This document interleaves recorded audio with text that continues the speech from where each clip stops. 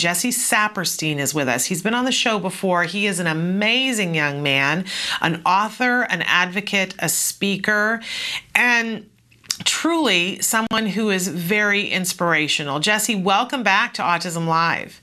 Thank you, Shannon. It's great to be back. We're so thrilled to have you today. And in just a second, we're going to talk about your new book. When we had you on before, we were talking about your first book, Atypical: Life with Asperger's in 20 1/3 chapters. But you've got a new book coming out in a couple of months.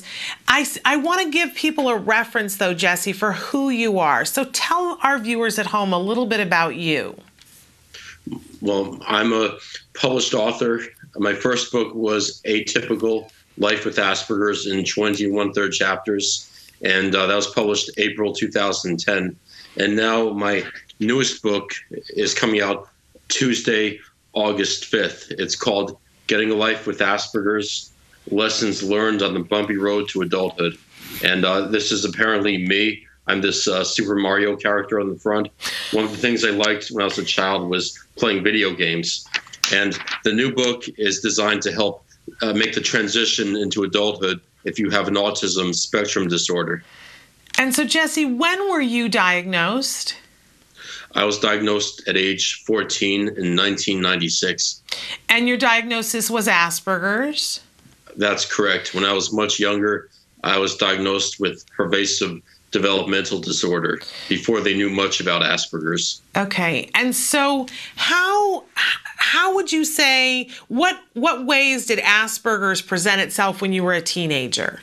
What difficulties do you think you were having then? I almost always had problems during transitional periods. New schools and life phases always brought out the worst in my condition through immaturity or just having trouble adjusting. People with Asperger's often have trouble with generalization.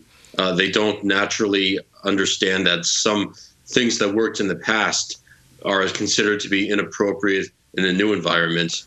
And I had trouble with bullying, like so many of my peers too.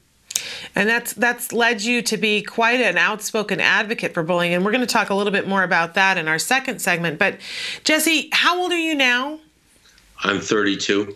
And you are, by anybody's definition, a very successful guy.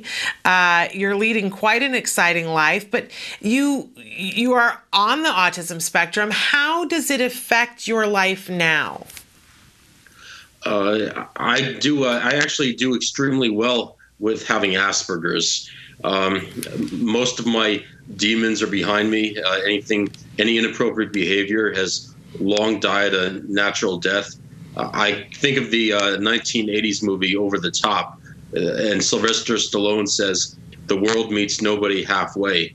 So as children get older, I think that they should take on new experiences that may cause discomfort, failure at the beginning. And if somebody tells me you don't belong here or this is not a good fit for you, I often say, I know that's the whole point. And on that note, I've had success working in very sensitive environments that most people would fail in, Asperger's or no disability otherwise, like working in a funeral home. Well, I helped counsel people who are grieving. Wow. Well, Jesse, I can't imagine anyone who could give better advice about how to get a life with Asperger's than you. We're really looking forward to this new book. Where, you said it's coming out in the beginning of August, where will people be able to purchase it? It will be out in most of the Barnes & Noble stores across the country, and it's also available on Amazon.com to be ordered or through Kindle. And we should mention, too, that you have a lovely website where people can go and find out more information about you and about events that you're speaking at. And your first book, if they haven't gotten your first book, they really need to get Atypical: Life with Asperger's in 20 1/3 chapters. And you can get all of that at jessesaperstein.com.